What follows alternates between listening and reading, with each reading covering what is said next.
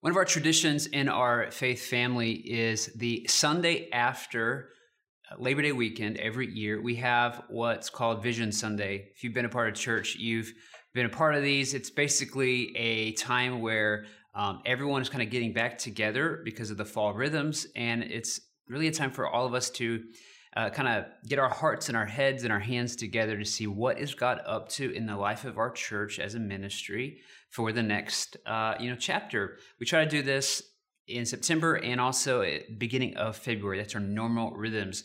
Now, normally what we would do if we had a place is we'd have a big party afterwards. We, in the past, have called it Fall Fiesta, and those are some of my favorite memories. Obviously, not possible today. This one I feel a bit bad about because what I've always tried to do in the past is come with lots of great inspiring vision and like plans, and here's like the things that you can plug into. It appears that the season that we're in right now is not conducive for that. But I do feel like we can accomplish the same result. And perhaps I think this is maybe the most important Vision Sunday we've ever had in our 9 years as a church. And so I am nervous to share with you, but I'm also, in an odd way, peaceful and hopeful that God is about to do something very significant in the life of our church. That's my hope, that's my prayer, and I want to encourage you to join me in that. Everyone, and you've heard me say this over the last year and a half, and it's never been more true than right now, but everybody, and in particular, if we put it into the church world, every church has experienced what I call a cocktail of profound disruption, cascading crises, grief, loss, change. This season that we're in has been hard for everybody. It's been hard for pastors. It's been hard for parishioners. It's been hard for churches. It's been hard for everybody. Every pastor I talk to, feels exactly like I feel, feels exactly how we feel. I talked to a pastor in our city a couple weeks ago, and he said, man, before the pandemic, we had 700 people. And right now we have 200 showing up, and we're not even sure like who's a part of our church anymore. Most statistics have shown that most churches have experienced anywhere from 20% to 50% of their church return as of right now. So that means that there are some churches who've experienced 80% just disappear. And on the high side, some churches have experienced about 50%. And that's across, I believe that's across all of North America. We're living in an interesting, profound, very hard season as a church, just in America, but in particularly in our church. And I want you to know that whatever you're feeling, whether it's grief or loss or sadness or frustration, you're not alone. We all feel that. I feel that. I have long feared, as I've said many times, that COVID was going to kill our church. COVID has done a number on our church, but I don't think it has to kill it. And I believe that in this problem that we have, in particular, being stuck in this liminal space of not having a place to meet in that's ours, that actually the Lord's in that, and we have a great opportunity to learn what it means to be the church and to desperately seek for His will and provision, regardless of what our will is, regardless of what our agenda is. There are two significant questions I want to put before us, and I want to try my best to answer and to encourage you to ask and to answer, and we can do this together. The first is, what does it mean to be a church? In the New Testament sense, what does it actually mean to be a church? The word in the New Testament, the Greek word is Ecclesia. What does it mean to be an Ecclesia? Not what does it mean to have a church service? Not what does it mean to have a church staff, but what does it mean to actually be this thing that the New Testament calls the way, or the Ecclesia of God? And I've taught this many times, but if you're new and you've not ever considered actually what distinguishes the church from, say, the Rotary Club? No harm on the Rotary Club. I used to be a Rotarian, but why is the church different? And we're going to talk about that. And the second question would be, how do we move forward as in our calling and in our assignment as a church? Not how do we go back? Not how do we go back to what we had at the warehouse, and not how do we go back to what we had at Hawthorne. How do we move forward? We give thanks to everything that's back here that God's done. And not that we want to throw the baby out with the bathwater and say, let's redesign everything. No. But instead of going back, instead of staying right here, God, how are you calling us to take a step and move forward? It feels like what we have done so far has been our best understanding of God's will up until this point. But over the summer and right now, we have increasingly felt like how we're organized, what we're doing is not serving us well anymore. And it seems like it's time to change, to make a pivot, to do something differently. And it's time to move forward. It's time to move on. It's time to get out of pandemic mode, and it's time to reconnect and rebuild as a church. So those are two questions. What does it mean to be a church? How do we move forward in our calling, in our assignment to be that local church? So I'd love to frame our time in the scriptures in Ephesians chapter 4. It's been an incredible frame for me, really all of my ministry, but in particular in this time. So if you have a Bible, please turn to Ephesians 4. We'll read verses 1 to 16. I'm going to skip a few in the middle, just because, for the sake of time. Ephesians 4, chapter 4, verse 1. I therefore, and actually, let me back up, because every time I see therefore, yes, what's therefore? And just the past sentence, the past two sentences of the last two verses of chapter 3 says, now to him who is able to do far more abundantly than all that we ask or think, according to the power at work within us, to him be the glory in the church and in Christ Jesus throughout all generations, forever and ever. Amen. So, great. I mean, we could preach on that. Awesome. Next sentence. I, therefore, a prisoner for the Lord, urge you to walk in a manner worthy of the calling to which you have been called. Here's how. With humility and gentleness, with patience, bearing with one another in love, eager to maintain the unity of the Spirit in the bond of peace. There is one body and one Spirit, just as you were called to one hope that belongs to your call. One Lord, one faith, one baptism, one God and Father of all, who is over all and through all and in all. But grace was given to each one of us according to the measure of Christ's gifts. What we're saying there is like, hey, we are one in the body of Christ, but each one of us has a special grace. Now, I'm going to skip the next 3 verses just because he kind of goes off on a rabbit trail. You can read them, they're fine. But I think there's power in reading verse 7 and 11 together because that keeps his train of thought. Verse 7 again. But grace was given to each one of us, you and me, according to the measure of Christ's gift. Verse 11, and, so there's the continuation of the thought, and he gave the apostles, the prophets, the evangelists, the shepherds and teachers for this reason, not to give you a great Sunday service, which is part of the deal, but to equip the saints for the work of the ministry, for the building up the body of Christ. Man, I just felt the Lord say, Drew, you don't need a building. You need to build the body of Christ, right? I want a building, but what we're called to do is to build the body of Christ, not build with bricks. Although that's fine too. Verse 13, until we all attain to the unity of the faith and of the knowledge of the Son of God, to mature manhood, to the measure, that's the measuring stick, to the measure of the stature of the fullness of Christ, so that we may no longer be children, tossed to and fro by the waves, carried about by every wind of doctrine, by human cunning, by craftiness and deceitful schemes, but rather speaking the truth in love.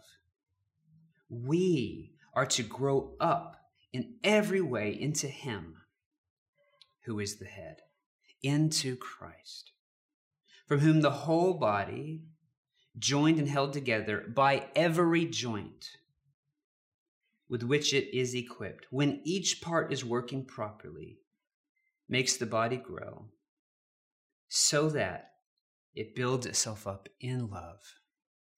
Hear the word of the Lord.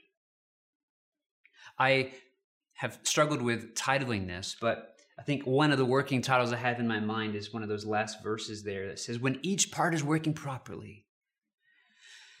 And that's my pastoral burden is, Lord, how do we get each part of our body to work properly so that we are building each other up into maturity, no longer being children, and that we are becoming more like Christ, that we're not moved by the craftiness of the schemes of the world or by the sufferings of the world, but we are growing up into be people of love.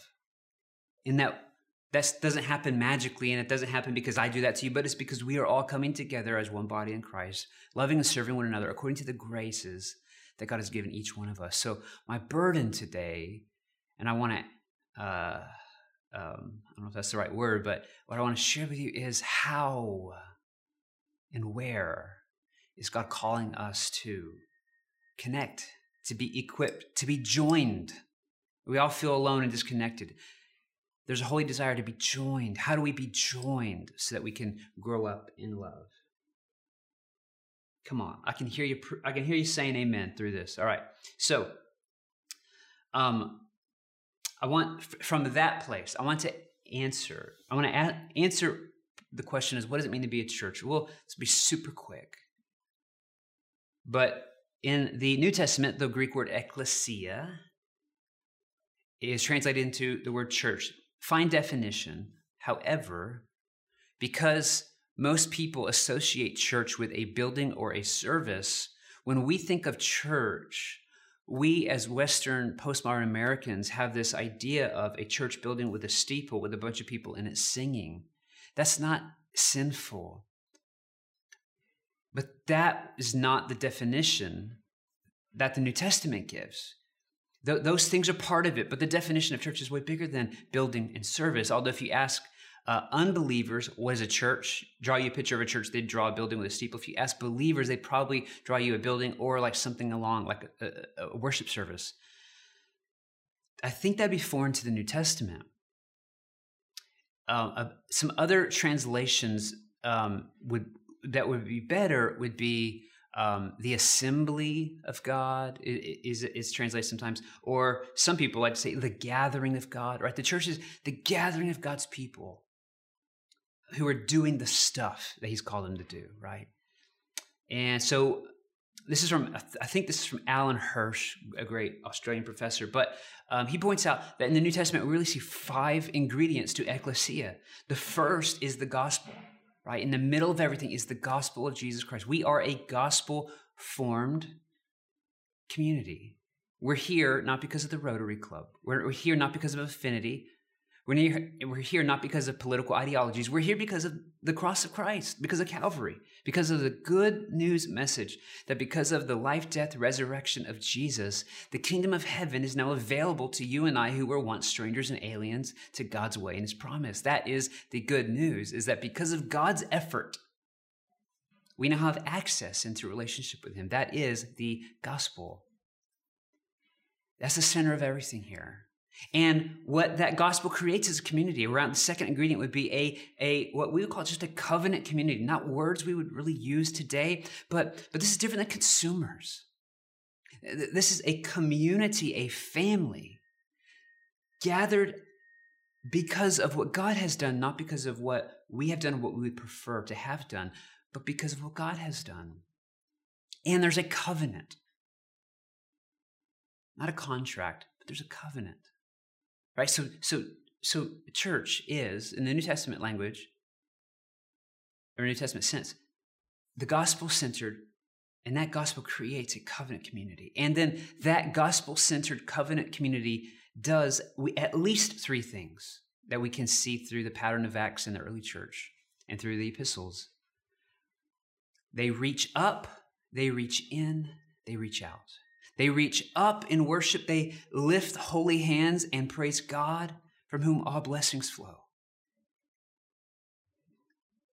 That's a very important part of being the church.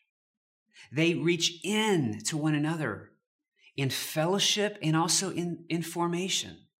Iron sharpens iron. We grow the most when we're with this covenant community. And yes, I can grow by studying the scriptures and praying off in my closet. But man, where I really grow, where the rubber hits the road, is in relationships with other people. We reach up, we lift holy hands to worship to the Lord. We reach in to one another. There's I think 59 one another commands in the New Testament. I think reaching into one another is a huge part. And then we reach out to the world. We're not an ancillary club. What I love about the church is it has, when it's working, exists for the benefit of those who aren't its members. So if you were ever wondering what does it mean to be a church, an ecclesia, according to the New Testament and early church history, is that there's a gospel in the middle that forms a covenant community, and that community worships, fellowships, forms, and does mission.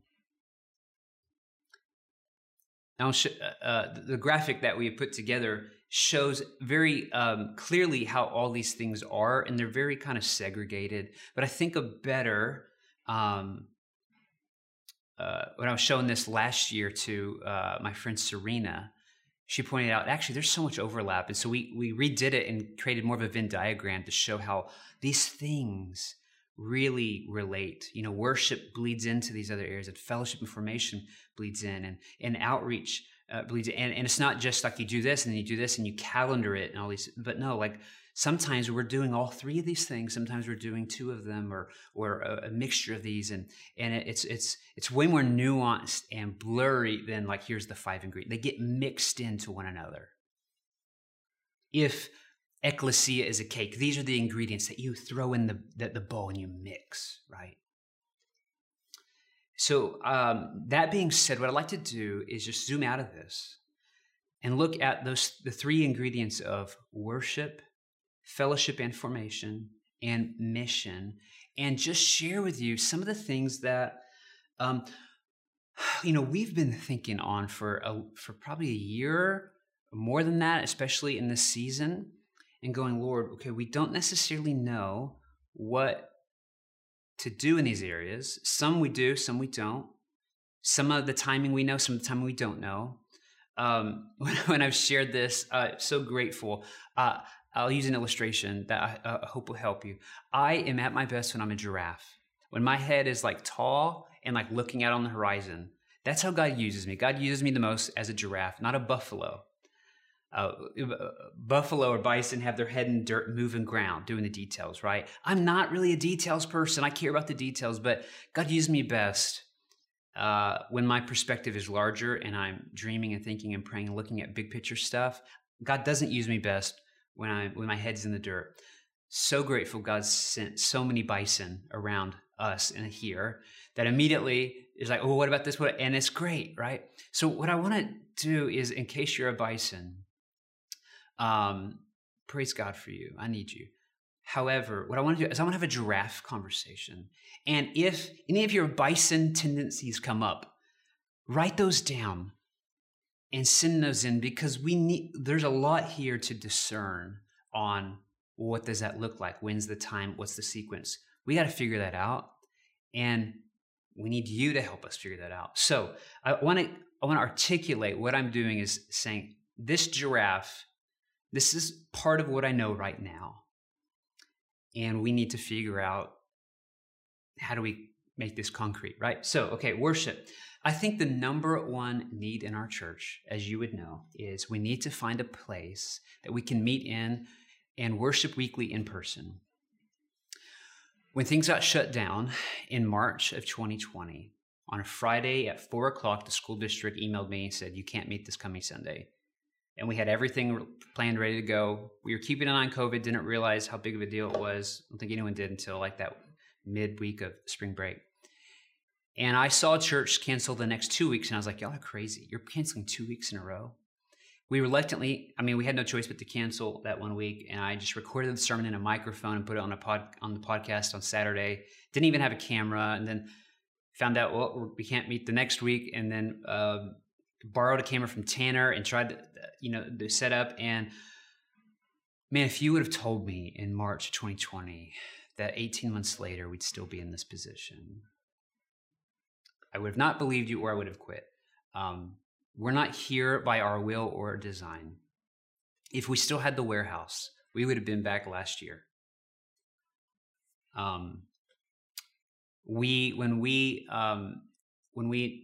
signed the contract with the school district at the end of 2019, we moved to the school first Sunday of January 2020, thinking it's going to be a new year, new vision.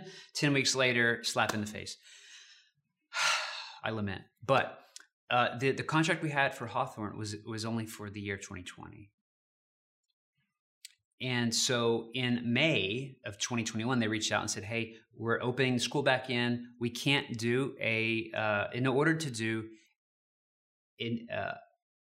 weekly, we would need to go before the school board and get a new contract approved.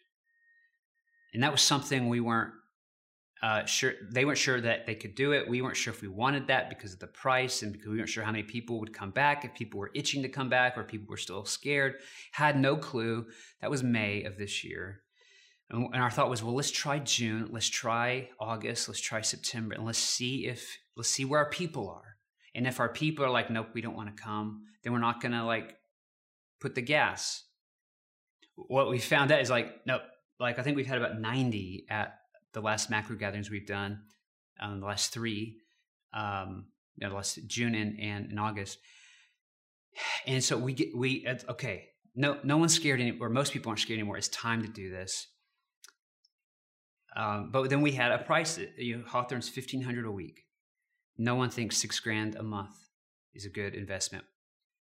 We're, I think, at a loss of about $5,000 a month. So we're actually losing money and dipping into our savings each month. Even if it was flipped and we had $6,000, even if we had 11 more grand a month, I don't know that we would say, but six there, no.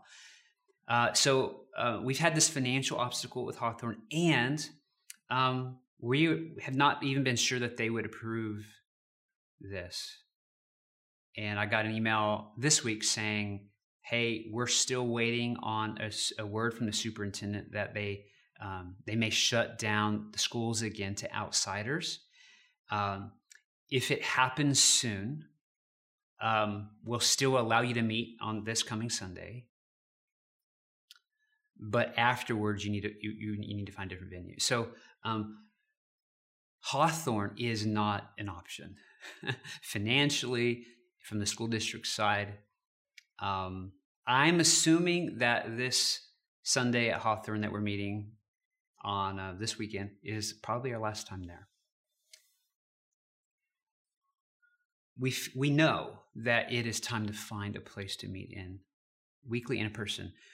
We have knocked on the doors of churches that meet on Saturdays. We found a Seventh-day Adventist church meets on Saturday. Reached out to them during the summer. Said, "Hey, are you interested in renting your place on Sunday?" And they said, "We're very interested. Send us an email." Sent an email. We've called and called and called and called, emailed, and the trail's gone cold. We've looked at other places, not interested. I really don't want to get a trailer and go get a movie theater or a hotel room and do a lot of setup. And so in the midst of that, we've had 4 churches in our area reach out to me over the past year and have said, without me prompting, has said, "Hey, if you need a place to meet on an off time, like a Sunday night or a Saturday night, you can use our space." And I've always said, no, our people wouldn't do that. I know that would be hard for young families, etc. But I'm wondering if we need to seriously entertain that. We have tried to find a place to meet on Sunday mornings, and we have not found anything yet. We have found some places that are for sale, but they're $500,000 or they're $800,000. They need a ton of work, and we don't feel like we don't have that. And I don't think we need a construction project. We need to minister. And so this is the spot we're in. I want to be completely honest with you. So what I would like for you to do is, if you're watching or listening, in the description of this video, there's a link to a survey, and it'll be on our website. It's a very simple survey, and that is, what would you prefer? Option 1, keep doing what we're doing and keep looking for, like, hold tight and look for a Sunday morning spot. I don't think anyone would say that. I'm not voting for that. But if that's where you are, I want to hear that that's where you are. The second option would be go to San Pedro Park or find a tree and just deal with the weather, whether it's hot or raining or a snowstorm, whatever. If that's what everyone wants to do, I would do it. I think that would be super hard on kids, and I don't know if that's sustainable, but that's an option. That's an idea. Option 3 would be go to an existing church and use their space on an off time. And there's several times, and so what I would love for you to know is, which one of those would you prefer? And in particular, if you choose option 3, which is go to an existing church at an off time and change your rhythms or whatever, was Saturday night best for you? Is Sunday night best for you? I thought if we did that, we would do like 5 to 6:30 or something like that, not do it super late. I don't know how that messes with nap times and your rhythm and everything. I have a preference. I'm not going to tell you because I don't want to influence you, but we need to hear from you, and go to, in this description, there's a link to the survey, or you can go on our website. It'll take 5 seconds. There's nothing else. You don't have to say who you are. It's just 1, 2, or 3. And if it's 3, is it this one or this one? And we are the body. And I will do whatever our body needs. I do not like preaching into a camera. I'm an extrovert. This is old. I don't like it. But if that's what you want, I'll do it. I don't think it's what you want, but I want to know where you're at. The next part of worship is serving. I believe it's God's will for us to get to in-person weekly as soon as possible. But here's the deal. To do that, we need people to help. We need people to serve our children. We need people to serve on the worship team. We need people to serve on the AV team. We need people to serve on the hospitality team. We need people to serve on a prayer team and be available to pray for people who are in need. We need people to serve on the communion team. And if I'm missing anything else, some sort of a setup or tear down or clean up, we need people for that. For us to move to in-person weekly, it's going to require everybody stepping up and serving. And so I want to just be clear about that. Family and kids. One of the most difficult parts of this pandemic has been the effect it's had on children and families and parents. It's been hard on lots of people in different ways, but we have young children and we know that pain very intimately. Over the 18 months, we have continually asked our parents, hey, what do you need? Do you need us to do a kids ministry for you? Do you need us to do a video for kids? And overwhelmingly, what we've heard is the majority of people said, hey, we're overwhelmed. We don't need something else to do. And we're kind of not sure about our kids being around other kids because of all of this. And so we've just been in this holding pattern. But I feel like going forward, we need to change that. When we do meet weekly, ministering to our kids teaching them prayer, teaching them about Jesus, letting them be with others is super vital. And we need not just that, but we need someone who feels called to pastor towards those ends.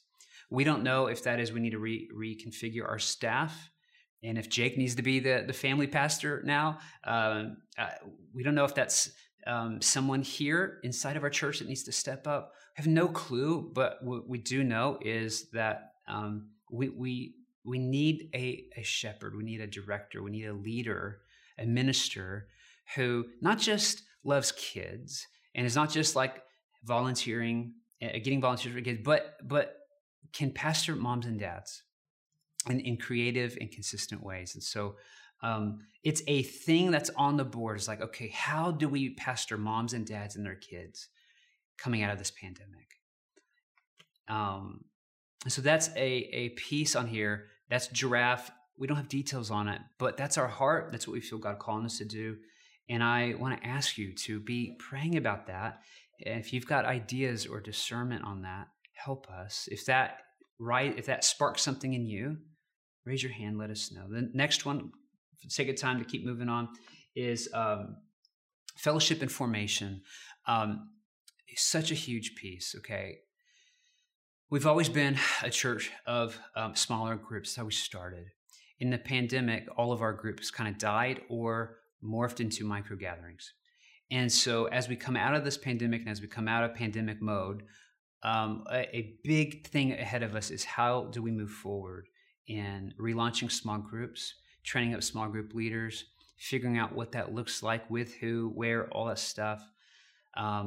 We're thinking of, okay, this quarter, what do we need to do to start cultivating leaders? Like what is it? We don't have timelines, but we know like, okay, this is a huge piece.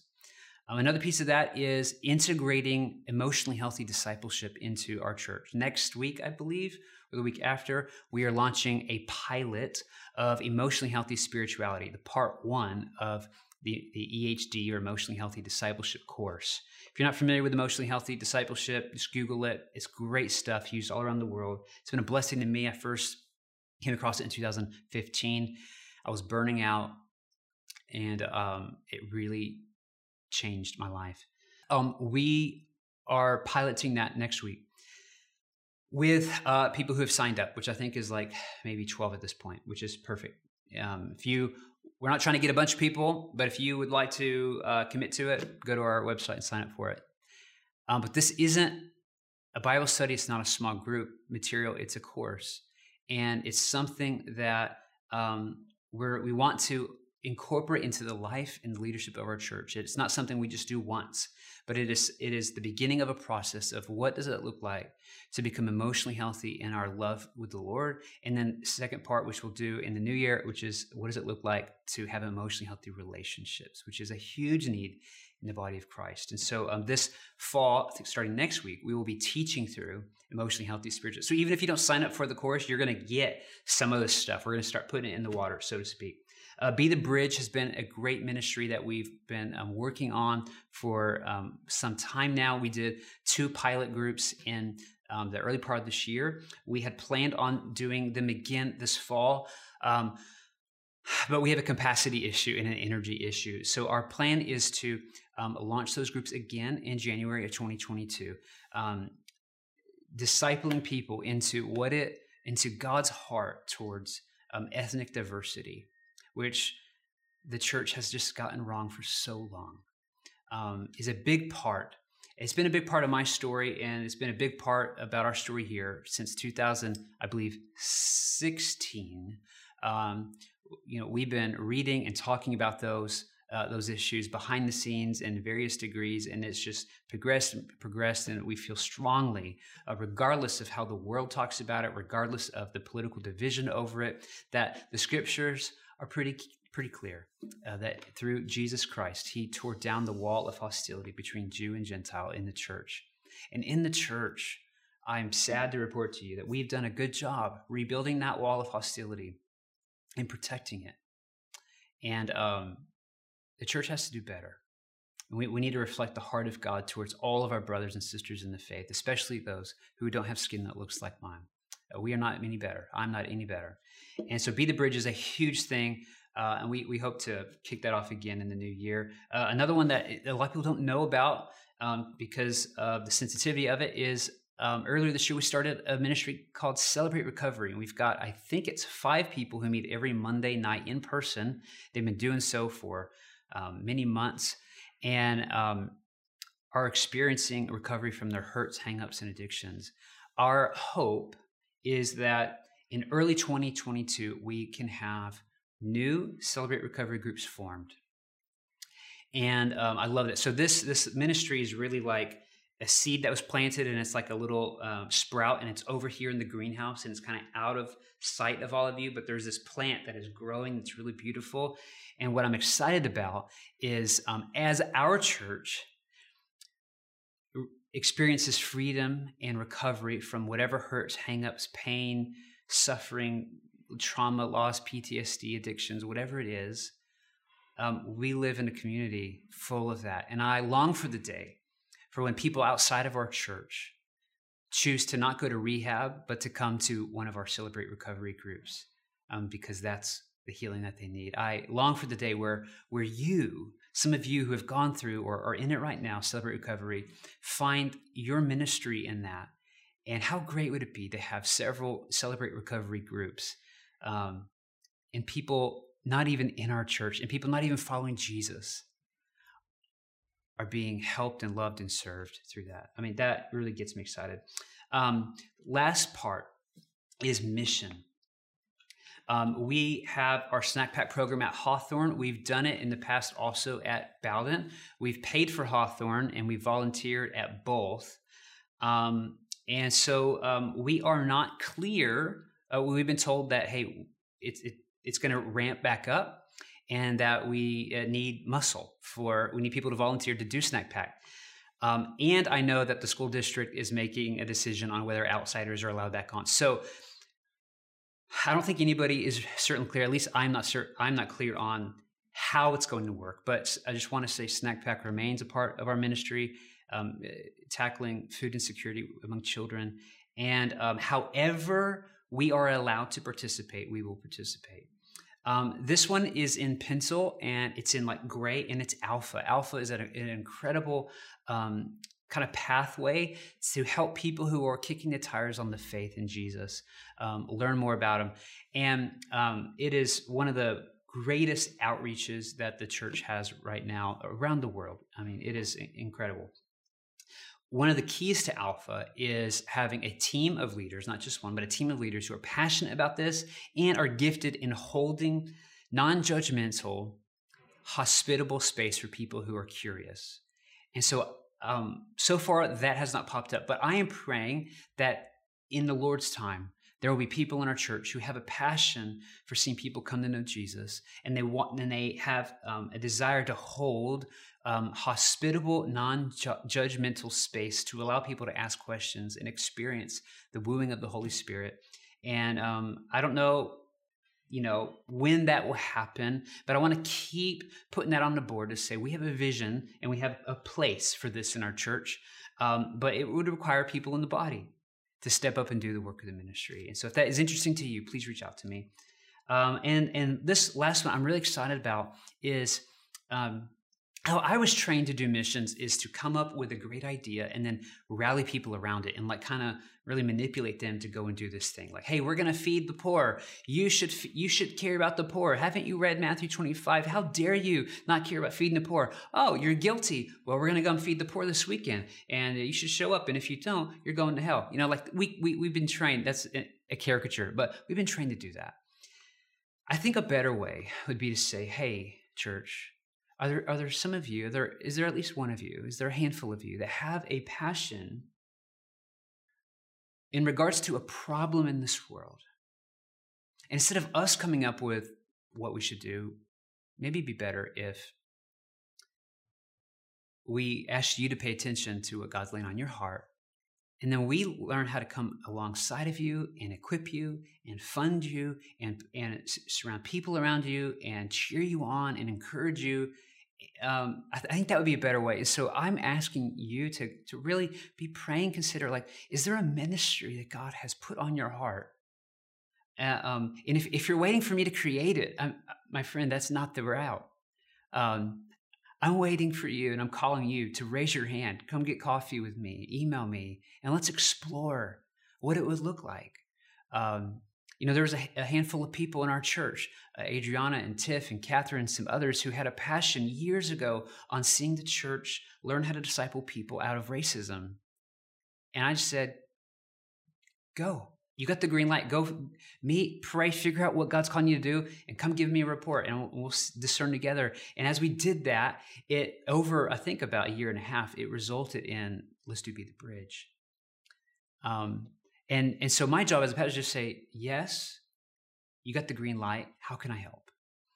And so whether that's in areas like human trafficking, which I've been learning a lot about, which is the number one form of slavery in our world right now, or whether that's with teen pregnancy and addressing the issues of abortion on the ground level, or whether that's food insecurity, like something like Snack Pack or something similar, or whether that's homelessness or poverty, or whatever, or that's mentoring children. It could be so. I just want to give you a couple of examples that are easy to come to my mind, but I want you to know, like, I don't have the calling or the energy to come up with all these things and then like marshal you to them. What I have, my job is to equip you to do the ministry and to say, hey, is God calling you? Do you have an imagination? Are you up at night over a problem? Is God calling our church to step out in mission to do this? And can we encourage some people to rally around behind you? Can we build a team? Can we, so that may be something for you. And I just want to put that out there. We are creating a prayer form of everything that I just shared with you.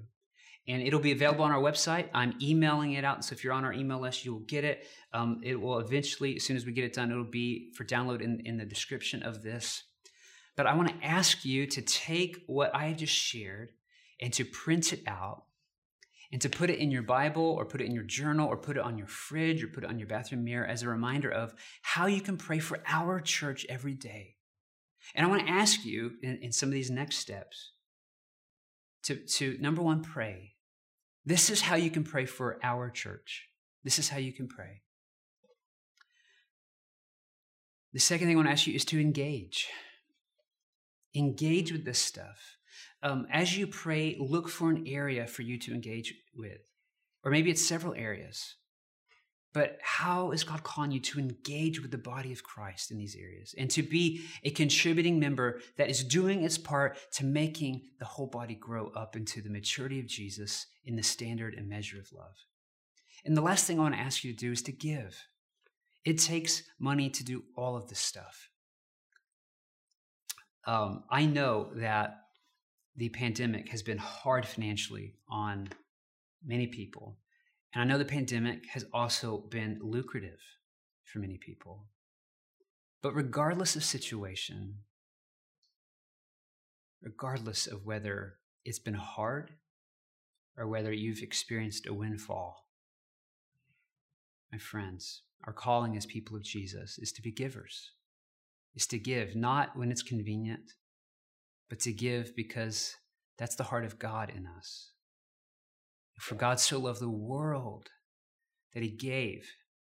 God's a giver. God so loved the world when he saw a need, when he saw heartache, he didn't just say, well, but he gave, and he gave the greatest gift. He gave himself. God so loved the world that he gave his only son, that whoever would believe in him would have eternal life. And I want to ask you, my friends, my church, my family, my brothers and sisters, to give to the house of the Lord. 2 Corinthians 9:7 says, each one must give as he has decided in his heart, not reluctantly, not under compulsion, not under manipulation from your pastor. For God loves a cheerful giver. This is the verse of the day this week, and I was struck by the third word in this sentence that I never really paid attention to, because I love the part, God loves a cheerful giver, but that each one must give. This is not a suggestion. The scriptures don't suggest that you give to kingdom ministry, or that you give to the church as a form of worship to God. 2 Corinthians 9:7 isn't a suggestion. It's not a hint. It's saying each one, every one of you, no exceptions, must give. As you've decided in your heart, it must come from with you, and you should not give reluctantly. And if you're giving reluctantly, you need to do business with the Lord. And you should not give under compulsion. I'm not compelling you. I'm not manipulating you. I don't see the amount of money people give. When I look at you, I don't see dollar signs. God loves a cheerful giver. And I want to ask you, my friends, are you cheerfully giving to the work of God that he's called you to? Shari and I say this to not shame. Shari and I lead in this area. We have always tithed. We've always given the first 10% of everything that God has blessed us with. When I was working at 15, making $5 an hour cleaning toilets at a church, I gave. I tithed. When Shari was working as a bagger at a grocery store at 15, every month in our marriage, we've been married. Tomorrow is our 16th wedding anniversary, September 10th. I'm recording this on Thursday. September 10th is our wedding anniversary, 16 years, I think. That's the math. Honey, don't watch this. But for 16 years, my friends, I'm not saying this to shame you. I'm giving you, I'm telling you, I practice this every single paycheck my wife and I have received for the last 16 years. The first thing we've done is we've taken 10% at least, and we've given it to the Lord as a sign of obedience, as a sign of gratitude, as a sign of worship. If you're not doing that, I'm not compelling you, but I'm asking you. You've got some business to do with the Lord, don't you? We've been incredibly blessed in ways materially and immaterially. And I believe it's because we have remained in a position where our hands are open. Our position is not like this. Our position is like this. And when your position is like this, you allow and consent to God blessing you in so many ways beyond money. And you don't do it to get it. You do it because it's what he's called us to do in his word. Now, I'm the type of person, if you know me, I'm an all or nothing guy. I don't do anything halfway. I'm the type of person, if we didn't tithe and I heard this, I would rip the Band-Aid off and say, you know what? We're just going to do it, and it's going to hurt, and we're going to make it work. And because it's what that's my personality. That's not most people's personality. And so if you're like, man, I don't give anything, and you're hearing like, wait, God actually calls us to give 10%? That's a lot. It is a lot. We've built that habit over our lives. But listen, you should give in your heart as you decide and do it cheerfully. And if you can't rip off the Band-Aid like I would do, that's fine. But I want to ask you to start somewhere. Start 1%, 5%. Start somewhere. And if you're at 10%, is it time to go 11? Is it time to go beyond the minimum requirement? I want to ask you this pointed question. If you are more faithful to services like Netflix, Spotify, Disney Plus, HBO Max, your favorite coffee shop, whatever subscription service you have, YouTube TV, ESPN, whatever, if you are more faithful each month to those streaming services,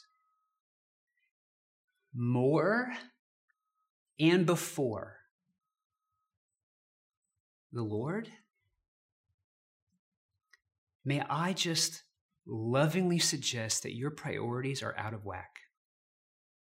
And I don't say that to offend you, and I don't say that to manipulate you. I don't know what you give. But may I suggest to you, if you are more faithful to Netflix than you are the house of God, you have a spiritual problem. And I admonish you to do business with the Lord. And if you need help from us to do that, we will love you and serve you in whatever way you need. But listen, my friends, it is not holy to be more faithful financially to Disney or Spotify or YouTube than you are to the house of the Lord. And so if you've got a list, and I know this is like no one pays for Netflix, so you're like, I don't pay, it's my parents' account. You get the point.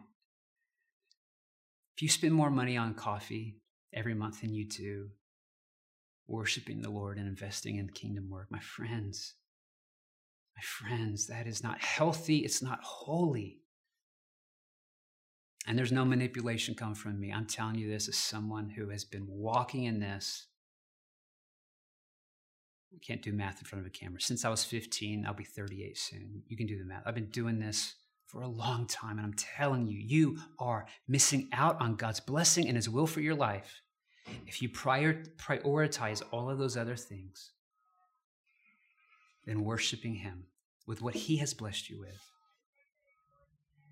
And now is a good time to confess that, to be honest with that, and repent. And if that's you, if that's not you, and you're like, yeah, Drew, we've been faithful, thank you, God bless you. If that's you, I want to challenge you to repent today, to change it today, not tomorrow, not okay, next week I'll talk to my spouse. No. Or if you're single, like today, right now, after this is over, put it in action. Do it today. Don't wait. Delayed obedience is still disobedience. And I know that may be a hard word for you, but listen, Jesus said, it is the love of money that's the root of all evil. And if the love of money and if the trust you have in mammon, this unfaithful wealth, is getting in the way of your devotion and love for the Lord, my friends, I'm just pastorally saying you have a problem, and I encourage you to repent and believe the good news. And if you need our help in working through that stuff, I know, man, we'd love to love you. And again, I have no one in mind. I do not see dollar signs above your head. I care for your soul. I care for your holiness. I care for your health. And I care for our body. Our church needs to be a church, a body, where each piece is working together properly so that we will not only give glory to God, but we will give glory to God as people of love who are mature. Father, we surrender everyone and everything. We give you all these things. We give you our visions, we give you our hunches, we give you our preferences, we give you our will and our agenda, and we just say, your will be done, your kingdom come. Give us the things we need. Forgive us of where we have wronged. Lead us into the right places, not into temptation. And Lord, deliver all of us and deliver our church from the evil one. And I specifically ask, God, you would deliver our church from the stronghold of this pandemic, the stronghold of fear, and the stronghold of greed, and the stronghold of a poverty mentality. Lord, set us free so that we may be the people you've called us to be. It's in the name of the Father, Son, and Spirit we pray. Amen. How's that? Man, I'm fired up. Let's go.